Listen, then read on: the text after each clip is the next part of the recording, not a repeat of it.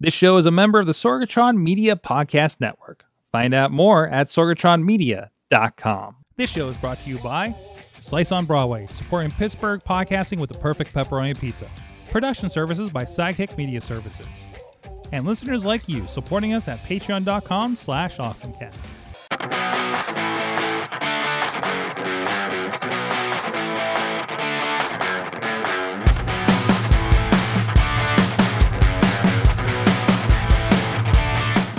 It is the Awesome Cast. Time to get geeky, get awesome. I'm Mike Sorg at Sorgatron on the Twitter here in the Sorgatron Media Studios in Pittsburgh, Pennsylvania.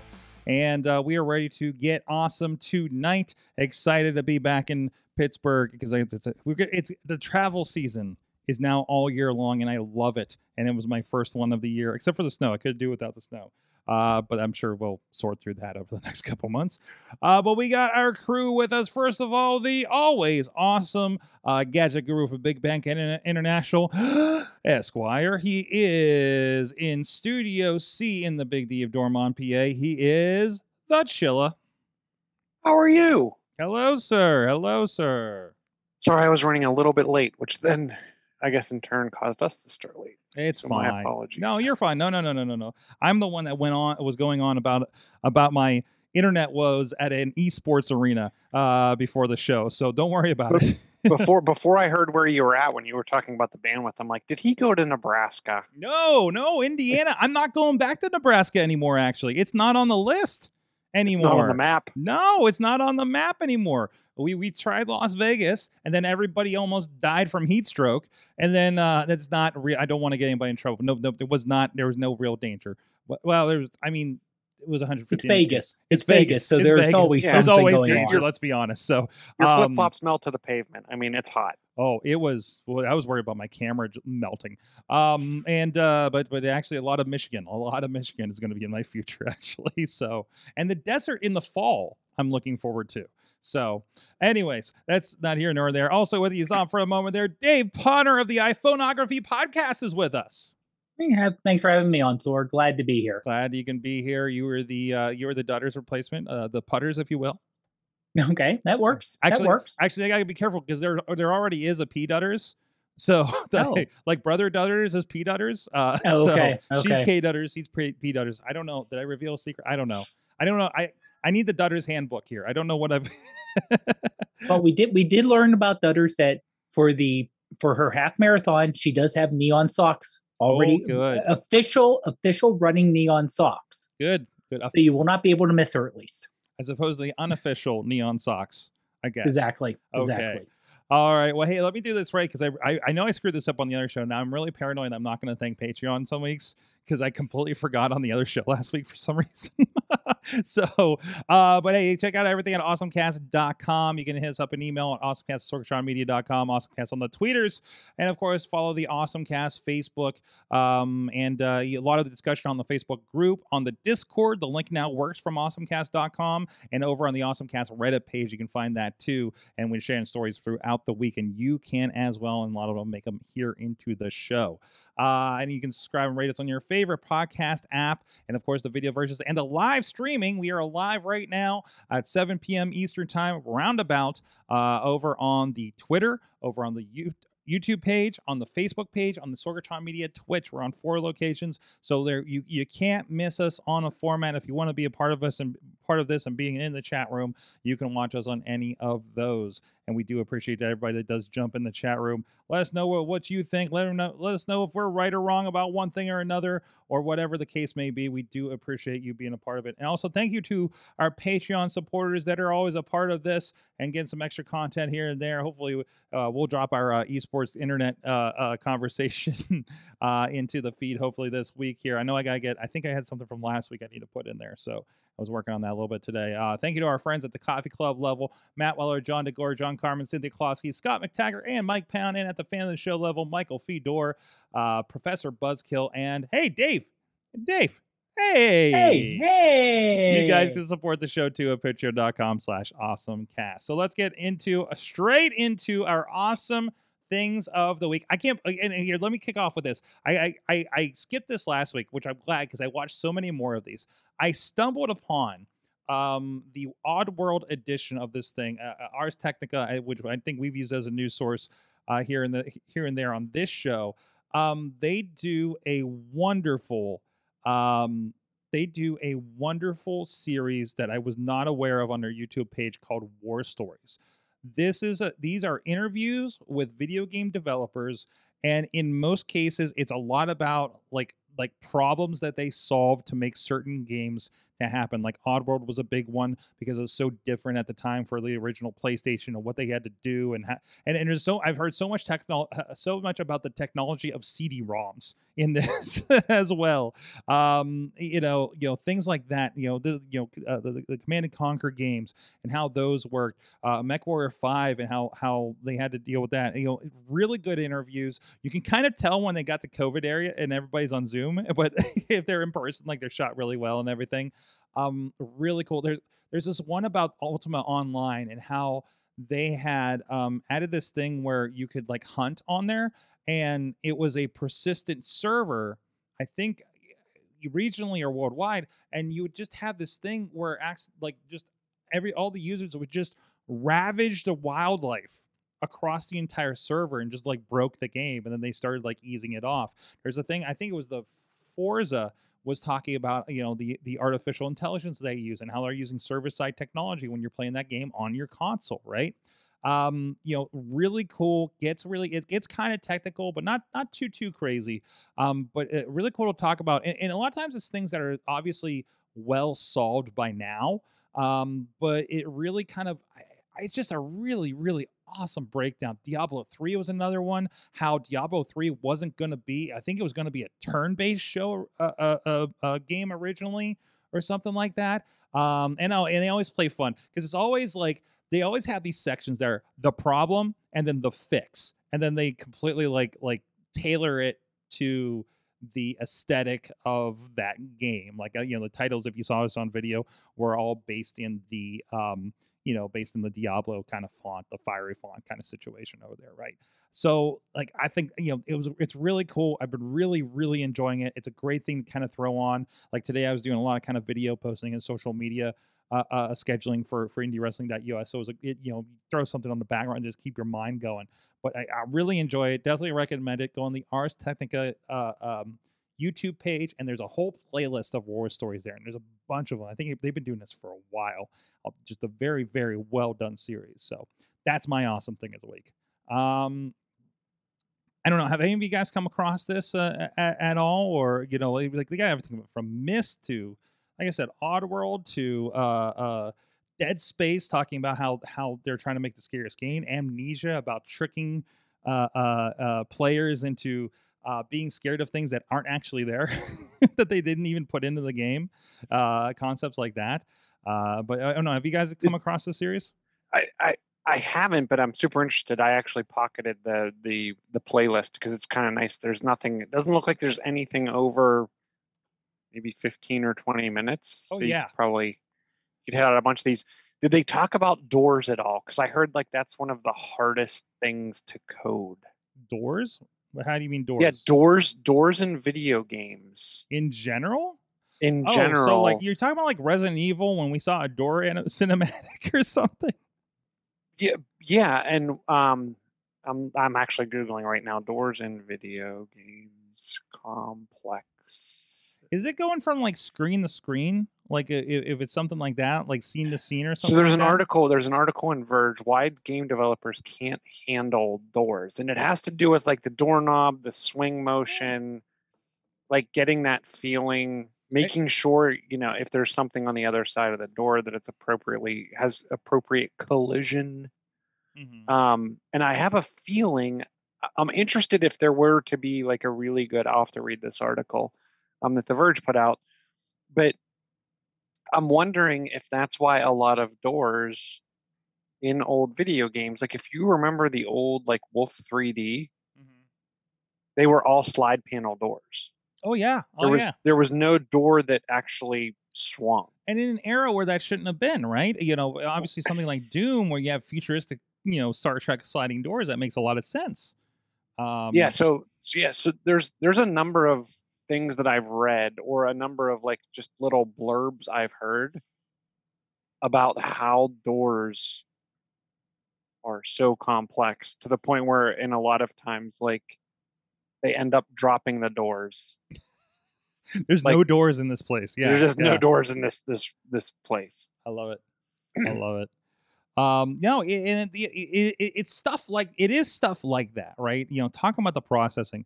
Look, I think it's really cool when they're talking about, um, you know, Myst was like one of the first games that used CD-ROM, and how do we load these things, or how did they illustrate and then process these things into the computer, right? Like how they were like buying as many in the most power Mac as they could and get them ready, and anytime they walked out of the office for lunch or for the night, it's processing, and things like that. It just seems so bonkers. Or how Oddworld went out the door with a game killing bug because they had to. you know it's just so wild. It also makes me glad I'm not in the video game industry, because it's more like this is like a talent and product and um problem solving skill that is beyond anything I could comprehend. And we all work in pretty big problem solving kind of industries, all three of us. That's it's really cool to see. And of course, there's people at the height of the game for this kind of stuff too. So, but go check it out. Ars Technica's YouTube page. It's called War Stories, and it's all about video games. I love it. Love it. Let's stay on the video game side for a moment. Chilla, I see that you've mentioned this a few times before about the Skywalker salad. Yes, Saga. Skywalker salad? Is that it? Yes. Now with more berries from Endor. Now with a side of blue milk. Yes, with the side of blue milk. That's what I put on my cereal in the mornings.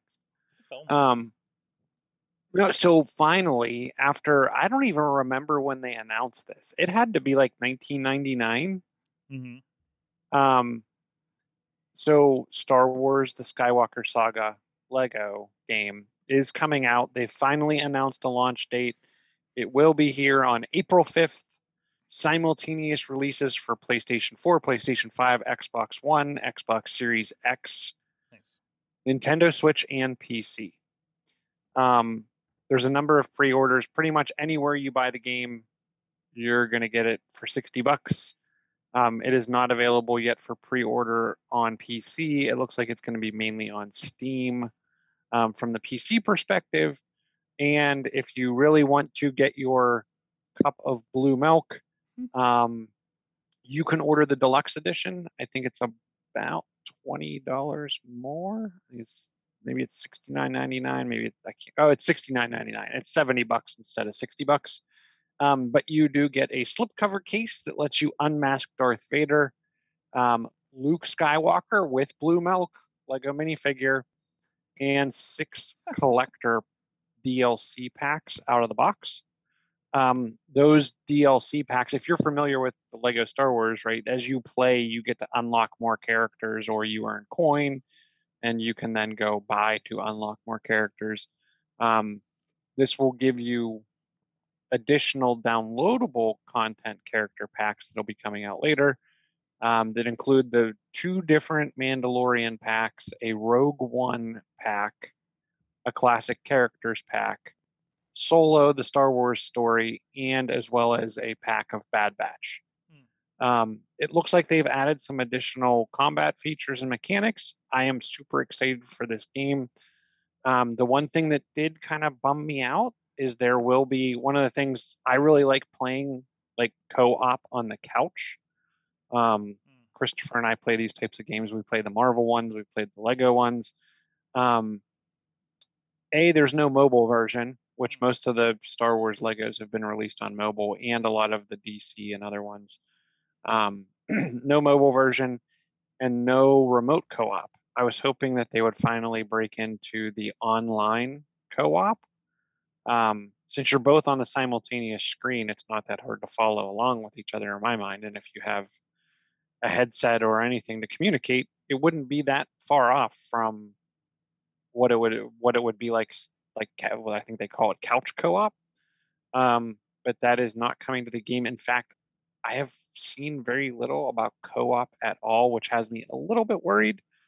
But I did see it on a couple of different sites where they talked about co-op and that it would definitely not be available online. So maybe it'll release a little later, kind of like Halo's doing with their co-op. But I can't guarantee that. But I am super excited for the game. You're going to be able to go across all the worlds from Star Wars. I'm sure they're much like the other games. They'll be releasing content over time.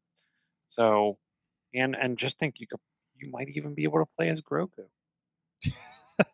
maybe it's looking pretty cool here, and I notice it looks like it's a little more over the shoulder than the top down that they would do before. Like, I don't know if that has anything to You do kind of with had that. I feel like that game kind of pivoted at certain points in time. You were pretty much kind of Okay. behind the character, and maybe a little bit up. Maybe I'm thinking more Batman or something, or in Indiana Jones.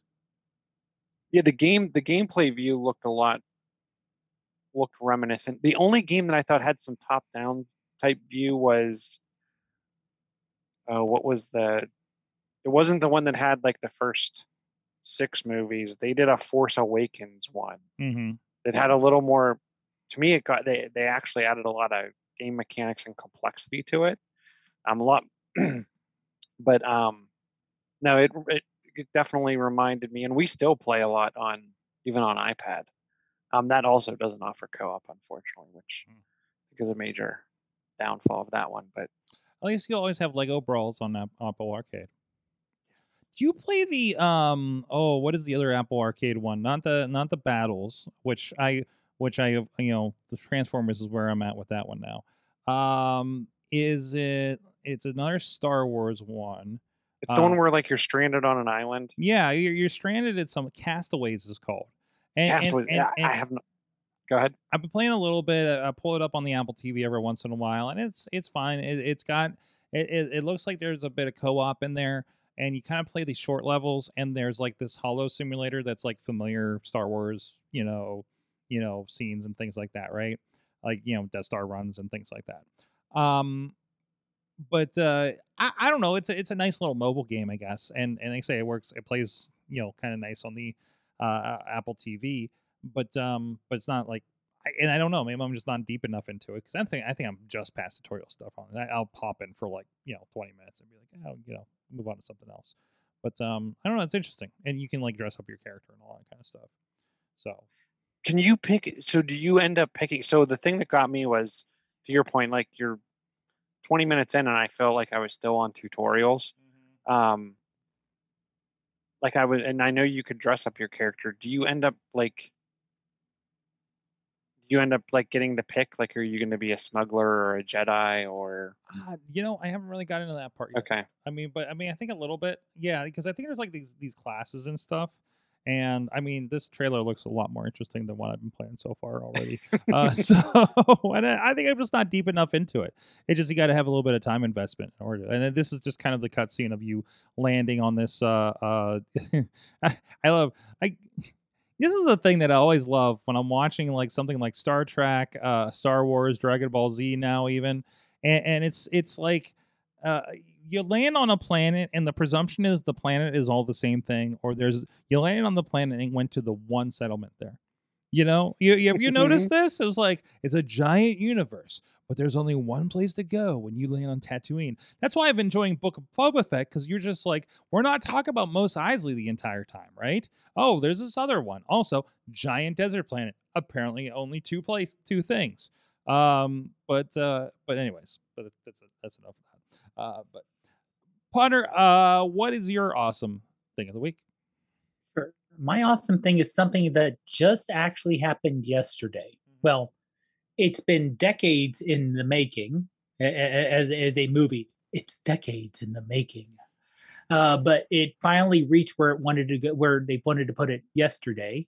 And that is the James Webb Space Telescope. Ooh. There were 400 individual times of failure. Oh, geez. From launch to now, 400 individual times that if this thing broke, it's space junk. If this thing broke, space junk. This thing, space junk. and it worked flawlessly. They were shooting for, I want to say, they said if everything works as nominal, 10 years. This thing works so perfectly, they have 20 years worth of fuel. So from launch to unfolding the mirrors, to unfolding the heat shield, to doing the different things to get it to the Lagrange, what they call the L2 point, the second Lagrange point. And what's special about that is it's approximately, I think it's 1.5 million miles from Earth. Approximate, not 1 million. I'm sorry, it's around 1 million miles, 1.5 million kilometers from Earth. So if you look at the web page, it actually shows you Earth, Moon, and then way out. If you see, if you can scroll up a little bit. Oh, that's the timeline there. Okay. Yeah. So let's see here. If you click where it says distance on the timeline on the far right. Distance complete or on the timeline itself? No. If you look at the time, there. Okay, yeah. Oh, the moon just moves. Because the thing is, it moves quicker closer to Earth and it slows down. So, but you can see there's Earth, Moon, and then you can see how far out that is from the Moon. It's 3 times and the L2, the Lagrange 2 orbit is a stable orbit. So it basically orbits around that part. So you kind of have Earth here, Moon here, and this thing kind of just orbits like this, pointed away from the Earth. Because it's infrared, it has to be very far away. It has the heat shield, and the nice thing about that website, those are real. Those aren't expected points or estimated points. Those are actual data points from the satellite or from the telescope. So you can see like the one side is minus 300 degrees and the warm side, you look on the far right there, the cold side's minus 330 to 350 degrees. The hot side, the side actually facing the Earth and the sun, is between 55 and 129 degrees Fahrenheit.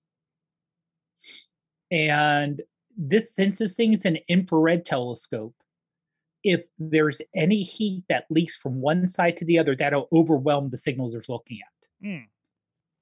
Because they're looking for just the barest, the barest of heat signatures to look at the farthest away stars as possible. And being that far out, unlike Hubble, which is in low Earth orbit, where you could at the time send up, because of the very minute issue, beyond minute issue with the Hubble's telescope, they could send up an astronaut to move things around and flick things in and out. This thing, it's out so far, there's no fixing it. You're out there, you had to launch it and just let it go do its thing. And you figure with all the launch, it's just kind of mind-blowing that it just worked perfectly. Everything worked perfectly. Nice. Which is just so great. And now they're going to take, everything's deployed, but it's going to be another 6 months or so for everything to cool down and for them to start to focus the individual AT mirrors, which are around 4 feet apart, which move as around I think remember, a tenth of the width of a human hair at a time. That they can position all these mirrors independently. So they have to get all those, and then they will start to do things and they'll calibrate it, and then the images start coming in second half of the year. Well, you have to, because you look at what they're looking at. I just saw, I can't remember if it was related to this, but it was some sort of astrophysicist or something. I was like, you see this like black spot here in between this cluster of stars here. Well, and you zoom in and you can see the star, like see the light from there, right? And they're like, listen, each one of these, it's taken longer than there's been humans for us to reach us to be seen. Each one of them like represents, I don't know how many clusters of stars. It was like this big mind-blowing thing about the size of the universe, Mhm. kind of thing, to make you, feel absolutely insignificant. So, But I um, will say individually, yes, but the fact that you know humans, there's no, this isn't magic. These are humans working their okay. I don't think this is too hard on the show, working their ass off for mhm, decades. Scientists, engineers, working with the launch people. Orbital mechanics is nasty. mhm, I actually, when I was in school, I remember doing it. Orbital mechanics is nasty. Designing something to survive the launch and the heat and the cold, and in a little confined space that has to unwrap itself on its own. All that is incredibly. It's like you can't say, like the aliens. These are people. mhm. These are really, intelligent, driven people who work well in teams and a worldwide team because it was actually launched by French rocket, even though it's a U.S. U.S. telescope. It was launched by the Adrian 5, I think it was called but it was a French rocket that launched it because when this was originally done, SpaceX hadn't launched anything yet. We didn't have anything home built that could launch it, so we had to use the French rocket to launch it because there was nothing there. It was that long ago when they had to start designing this. Mhm. And I think the thing I think you're talking about was the Hubble, the deep space image, where on a whim, for lack of a better term, they said there's a little postage size spot in the sky. We can't see anything right now with our current telescopes. It looks completely black. It looks like there's nothing in there. Let's use Hubble to take a photo. And it was like, it's completely filled with stars. Mhm. Mhm. Mhm. Turns out. Yeah. So It, yeah, it just and again, how perfectly everything worked. How, people were like, oh, it's delayed again. Oh, it's delayed again. Well, it's delayed because you have one shot. mhm. This isn't, well, if it doesn't work, this is beta test. We can fix. No, we can't. Yeah, you can't just deal with a blown up one of these. It's 10 years of No, work, right? Like no. SpaceX does. It's a different thing. But also, like, Yeah. I don't know that SpaceX would have been able to make something like this, right? It's a different Yeah. and that's because I think both methods have their advantages. SpaceX is a Mhm. very we're going to go and break things and go, and everything, and NASA and those that have worked with NASA are very like, we are going to do every calculation to make sure this Yeah. is right before we even try it. Yeah. Which adds a lot of time. I mean, Mhm. frankly, it's a lot of time, and and that's fine. That's Yeah. science. That's science. I mean, there are certain things that, yeah, you can do quick and easy and cheap. And if it busts, no problem. You have an extra copy in the back you can throw up there. For this, you don't. And for NASA versus SpaceX, and remember, NASA is a government agency. If something busts there, forget about people dying. If something busts that's a big, you know, high profile event, you got congressional hearings Mm-hmm. and you got congressmen going up there doing their, well, sir, I even though I'm going to talk in front of you for the next 5 minutes and use big words because that's what I like to do as a congressman. And you're like, yeah, we don't want that. Mm-mm. We want to be able to do our job. We want to be able to, it's I truly believe most people on their job, but especially people at NASA, are like, we want to do cool things. We went through all this school, we learned all this stuff to do cool things, like telescopes like this. And can you just let us do our cool things without looking over our shoulder when you have no idea what you're talking about? And Mm-hmm. that's why when things like this happen, they get people. You see the control room gets so excited, and there's so overwhelming joy, and it's so wonderful to see. The super geekiness. I love it. Oh yeah, I love it. So, well, we'll keep an eye out for that. I'm sure we're going to see a lot of interesting things. I mean, look at what we've got now, the Hubble over the last how many years? A couple of decades at least, right? And yeah, this is. I mean, it's an ongoing exploration, and it'll be interesting to see what comes out of that in our lifetimes, at least. So, Anyways, you know what? All that space, and I bet they don't got any pizzas because of what we got over here in Beachview.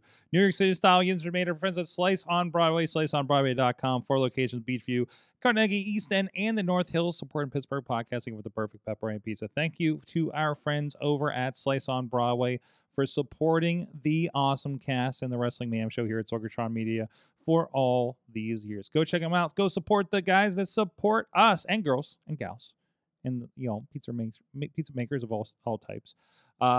So thank you to them for supporting us, and go support them, please, if you will. Let's see what else we got here in the lineup. Let's hit a little bit of gamingness. I think we got it at the top here. I thought this was interesting. Now, this is only, if I recall, this is in Korea and I think another, like maybe Australia or something. Taiwan, maybe. So this was interesting. Google Play games are now available on Windows in a 3-country beta. So we're talking about this was announced around the time when we started talking about Apple Arcade. Google says, "Hey, we're going to do that too." I do believe. Well, it's not even. No, it's not even. It's just the games on Android. I don't think there's a subscription service at all, right? So they're calling it access to popular play games and titles on the Windows PCs. It appears to be. I think they kind of have sort of their own sort of store. Is Hong Kong, South Korea, and Taiwan are going to get it. They can get into titles like Mobile Legends, Bang Bang, and Summoners War. So a lot of those kind of other branded, mobile kind of games. I'm sure somebody's addicted to, especially in these regions that love those kinds of games. So, so this is interesting. I mean, this is more of that, syncing between platforms, Android and Windows playing together, because Windows does not, or Microsoft does not really have much of a mobile play, except for if you want to talk about, the cloud gaming on Game Pass, which I'm sure they are really kind of more in the Android camp because they're able to drop an app on Android without having to work around like they had to on the iPhone, right? But still, this is a pretty good play for it, right? I mean, it gives you. I mean, this is the thing that like loads Candy Crush in your start menu. So, and you look at this. I mean, these are very mobile-y kind of games. It's not like you're playing a Call of Duty on this or anything like this. The most impressive one, and the one I usually love to see, is the Asphalt games, because they're the ones that feel like a console racing game whenever I play one of those, right? Especially when you get it on something like an Apple TV that you can do that. And they're on so many different platforms. Another one that's popped up in like the Windows Store too. So, so I don't know. You guys ready to play? I mean, all of us, and practically all of us, have a Windows computer of some sort. So even if you don't have Android, you can still kind of dive into this a little bit, right, Chilla? Yeah, and I'm wondering what this means. Like, are they going to have to get agreement from the game developers? It obviously from that video, it shows they have a lot of the major ones. But the one that comes to mind for me is, what about Pokemon Go? Am I going to get use of the GPS or triangulated Wi-Fi, and can I bring all of my games with me? Because that is interesting to me. And not just like, that doesn't make sense on my laptop or my desktop, but we're talking like you bring your Surface with you, right? You have a mobile device that's on cellular in your Surface, which is like a glorified iPad that runs Windows, right? So I mean, that makes sense in those cases. It definitely, and it goes back to, even when you go on vacation, like I'm typically packing a laptop and a tablet and a phone. Mm-hmm. Like, the more I can trim that down, mm-hmm. the better my experience is, and the more I get to take with me. Yeah. I'm super interested in this, because there are some games that I pick up the Android device still to play. Mm-hmm. And if it just makes it that much easier. And the other interesting thing, and I actually haven't done this one in a while, but I used to have on one of my Android tablets, because it's easier to get emulators on there, I had a TurboGrafx 16 emulator and a Nintendo emulator on there, just because, hey, why not? I can Bluetooth a controller. now if I can get a lot of that same type of stuff, it just seems to me to make a whole lot of sense. Absolutely, absolutely. What about you, Dave? I know you're very iPhone, but does this kind of open the door a little bit for you to, once this kind of gets stateside?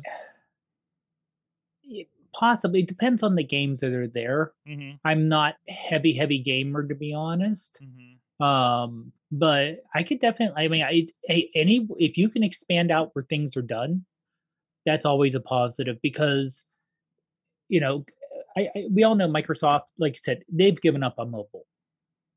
Windows Mobile, they have the white flag years ago. They've given up on that.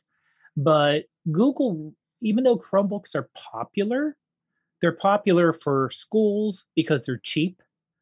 But I don't know how many people are going out of their way to buy Chromebooks just for use around the house. Right. Google's over here with mostly mobile. Microsoft's here with laptops and desktops, and this will really help get the crossover where Apple kind of already has that, because they have, Apple already had, but like I said, Google's they've been pushing Chromebook, but I don't see it. Like you said, I don't know that many people just have a Chromebook as their primary computer. Well, and the main thing here is, and they're promoting the idea that this will also synchronize, just like how your cloud save if you're like, excuse me, Xbox games across Game Pass or just across Xbox in general, or Windows, or Xbox to Windows. Now they're providing that, because now you're going to have the same thing between your Android to Chrome to Chrome to Windows computer now. So now they're creating this other new ecosystem that's happening here, and also, I mean, also BlueStacks still. I'm reminded, I put my Monster Madness over here on BlueStacks on this laptop over here. So I mean, it's not like you can't just go ahead and play some of these things. I tried BlueStacks, and it was a long time ago, and there were some games that just didn't run well. Is that a lot better now, or a lot more?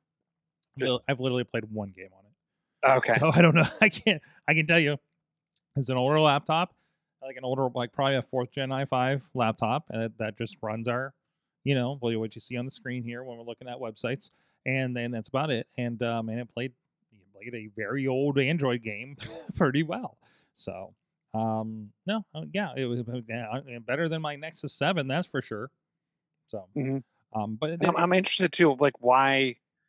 I'm hoping they don't stop at just games, but I'm interested to see, will Microsoft let them. But this is what's been coming. They're saying they're going to have kind of full-on Android support, right? So, I mean, is this the first step, or is this something separate with a gaming-minded focus? I'm wondering. So, but they're calling it Google Play Games Beta. So that's like the Google Play Game Service has come over, right? And that's that syncing and everything that we were talking about, right? Versus just, hey, drop an Android app on here. What's the game? Because I'm even interested, because what's the one game we play? Marvel Strike Force. Okay. I would like to have that on my. I'd be curious if you could throw it on BlueStacks. Computer. Yeah, I'll have to try that too. Because the other thing is, some of these games you need to get your own little guild together. And, full transparency, as we have a handful of devices around the house, we wanted to keep our guild private, and we couldn't find anyone to play. So Christopher and I have our own guild with just us, but there's 6 of us. Across several devices. It's six different accounts across 6 different devices. Are you sitting there? So are you sitting there on like 6 different devices between the two of you, just kind of rolling through it, or you just it's almost? I would almost say it's we have our 2 premier, the ones we really care about, and then we have the 4 supporting. Interesting. Well, Dave Punter, you of course are big in the iPhone photography side, and you were talking to me about macros, and you sent me a video earlier today. Right. I got this set up here. We're going to pull it up here. Can you walk me through this, or you want to do some prep before we get into the video? Sure. Well, this is just a little because Apple came out with, and they do this shot on iPhone promotions every so often. and they're highlighting macro. Now, the macro built in, now you can get apps like Camera Plus 2 to do macro. Halide has an amazing macro feature. Mm-hmm. But if you have the iPhone 13 Pro or Pro Max, they have macro built in where you don't need an app. You just have to get really close. It's literally one and of it those three switches. lenses, right? It's literally one of those three lenses.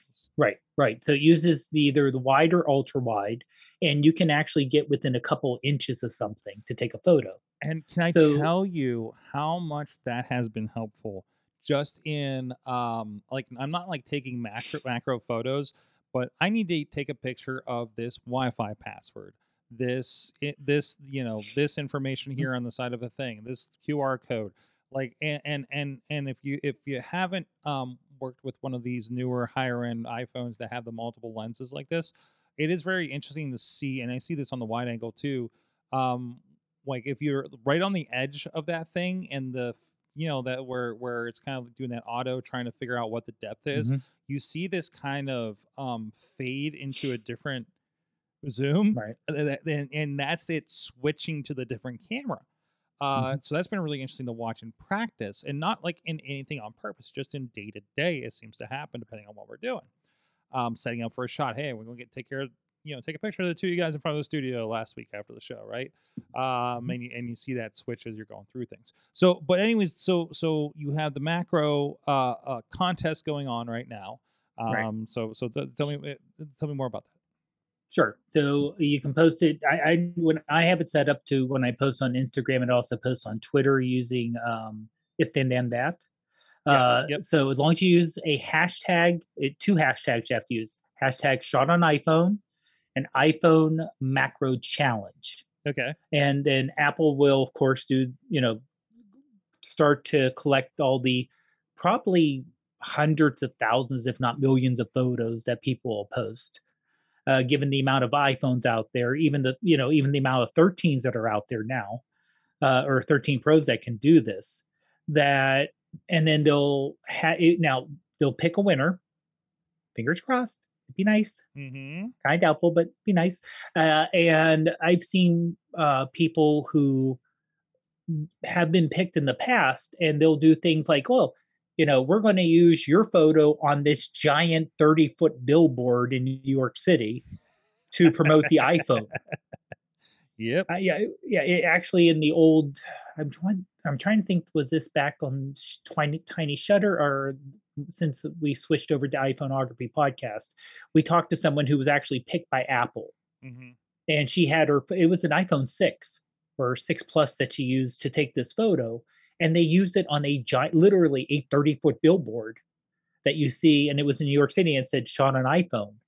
And you do get compensated for it, just like anyone else, just like any other photo they use. So it's just, it's a nice thing to see if you're trying to get either inspiration, or not just overall inspiration, but like, oh, that's a technique that someone may have used, or that's a setup they use to take a shot, or there's an angle that, if I want to think about macro shots, you can then use, you can then search either Twitter, Instagram by that hashtag, and look at all the photos, and you can say, oh, that's a good idea. I should try that. Or I didn't even think about that. Even if you don't get into the nitty gritty, it's at least something to get people started on the way to get thoughts on because honestly, the imagination is where it all starts.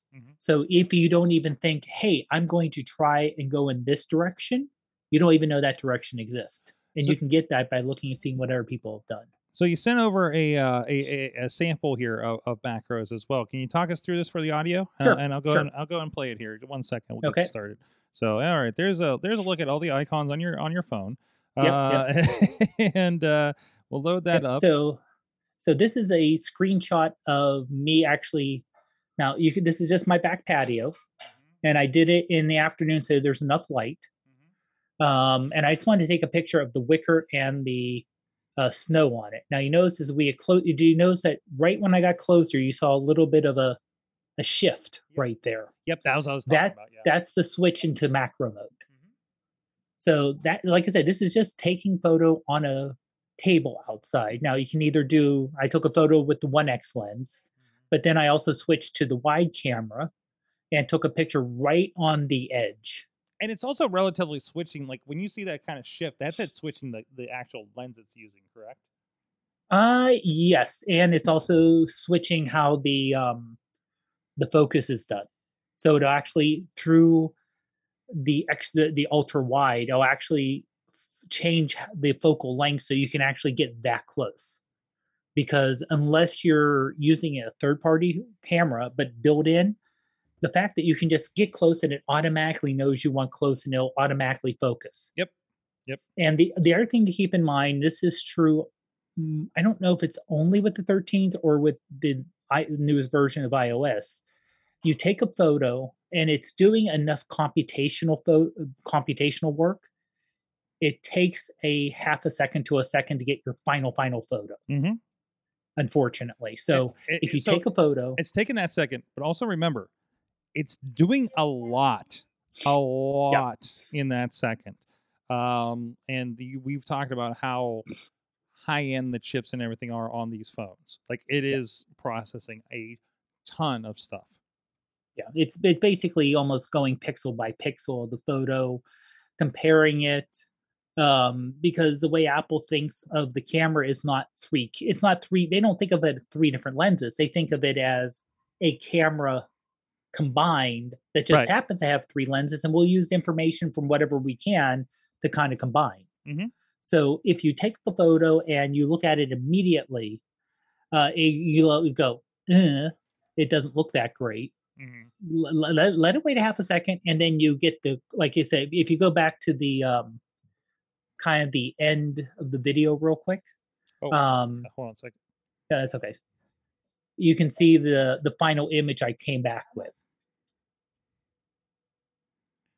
Here, I'll pull that up here for you guys on audio in a second. So there, you're still in the taking the picture mode, I think, here. Okay, yeah. And then we'll come back to the picture. Yeah. And this is, I mean, we're looking at snow here, right? Like, and it's looking like I'm seeing the detail on the snow and everything. Okay, and here comes, there you go. And there we go. Yeah, you see, it looks like a bad web image load there, and then when you're zooming in on these snowflakes, that's incredible. That's absolutely and the snowflakes, incredible. And if you look at the corner, you can see the wicker, the plastic wicker, and this is something we actually had when we moved into our to this house from our old house. So it's at least 7 and to be years honest, old. So you can see a little bit of the cracking there. What you're showing me, you're showing me this on video, which means it's probably still not even as high quality as the picture actually is. Exactly. Right. So I mean, it's ridiculous. And that's without any additional post processing. So my 2 favorite are Pixelmator Pro, which can do some amazing things. Not cheap. Not cheap, but does amazing things. And Polar. Those are my 2 kind of go-to editing apps. And those are both on they're both on iOS. I don't know if they're on Android or not. Okay. But I know Android has its own thing, because depending if you have a Pixel phone, and I know Google Pixel Photo app has its own built-in magic, computational. Samsung has its built-in magic. Now, the one thing nice about Pixelmator is I purchased it as an iPad app, and you got the iPhone app at no cost. Yeah, it's one of the apps. It has tons of machine learning. It can up the resolution. This is pretty nice what it can do, even without the presets. Just correcting things, sharpening things. And Polar Polarr. I like their presets. I like some of the different things you can do with the different scenes, and some of the effects you can do, like what they call dehazing. That one is free. If you want the full features, you have to subscribe. But honestly, I get so much out of the free features, I haven't needed to subscribe. But also, these 2 are also good alternatives to not necessarily Photoshop, but to any like Adobe platforms that you want to do. Because there's different masks you do here. There's facial changes you can do in Polar where you're like, oh, I want to do a face smoother, and you can control it, not just use an Instagram filter type thing.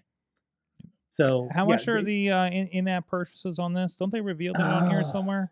they do, and I forgot what it is, but let me open it up here That's real fine. quick. That's fine. We don't have to dig too deep into that, but Here we go. Okay, so a monthly subscription is $3.99 a month. okay.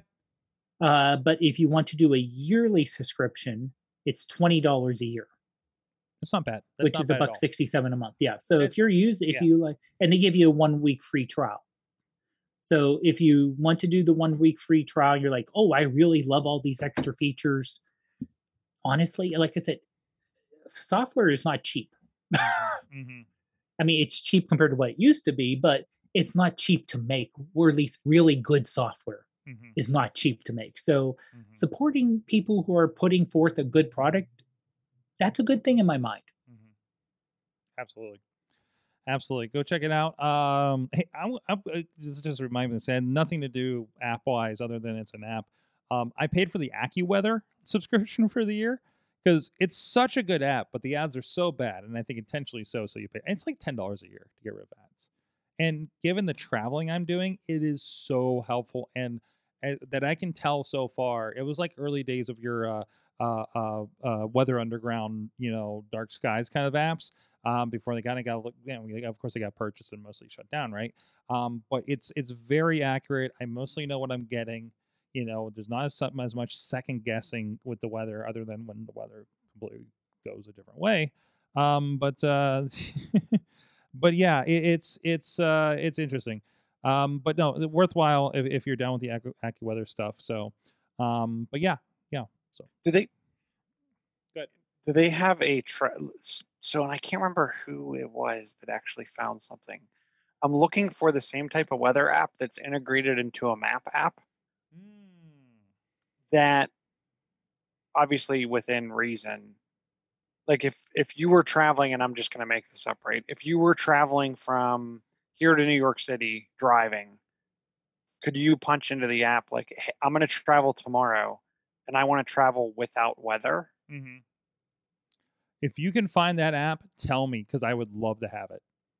Like I maybe it was, I'll have to ask my dad. Maybe it was him who found it. But yeah, like it would, and you could actually put into it like, I'm willing to go a half an hour out of my way.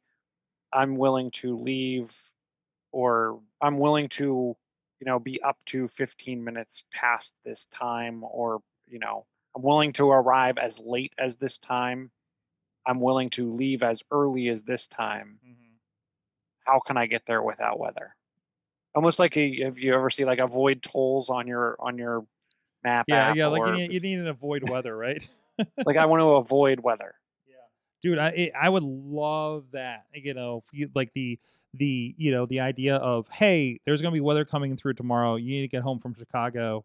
You should leave at 6 a.m. if you want the easiest route. Instead of Or if you're willing to get home at, if you wanted to arrive at home at 6 p.m., but you're willing to arrive home at 8 p.m., we can also defer your travel plan and you'll also miss the weather. That's what I need. That's what I need so bad, because I have so much road time, and the most fearful I am is this time of the year when you're doing it, like this, like 2 to 3 months, because we're already running into it. I got a very weird tight schedule happening in February for a weekend, and if there's any snow, it's not happening, basically. So yeah, no, definitely that's the kind of stuff we need. If it's out there, please somebody let us know, or Chilla's dad. So speaking of, hey, it's pumpkin time, so we gotta get this thing wrapped up. Dave Ponder, thank you so much for coming back on the show. Thanks very much for having me. Always glad to be here. And that's the iPhoneography podcast. Yep. And on Twitter and Instagram as ProfPod. And now TikTok. Hello, fellow children, as Dave Podner Jr. Welcome to it. I've been seeing you on there. I've been seeing your reaction videos pop up. So I'll be honest, I don't like watching reaction videos generally, though. Like, that's not my thing on TikTok. I like informative video. I don't know. It's where I'm at with things. I'm just posting videos of behind the scenes of live productions that we do on there on TikTok myself at Sorgatron everywhere, at Chilla on the Twitters as well. Are you TikToking? I do not. I am a major consumer of TikTok, but I don't create the TikToks. Yeah, I'm still kind of figuring it out myself. So, excellent. Thank you everybody for joining us again. Please, we'll tune in to us next week, 7 p.m. Eastern time on all of the Awesome Cast channels. And please share. And I don't think I did at the top there. Shout out to our friends at postindustrial.com, a great news source for those in the Rust Belt.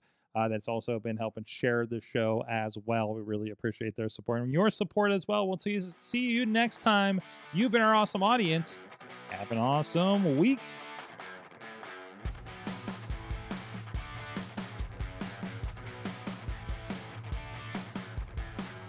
This show is a member of the Sorgatron Media Podcast Network. Find out more at sorgatronmedia.com.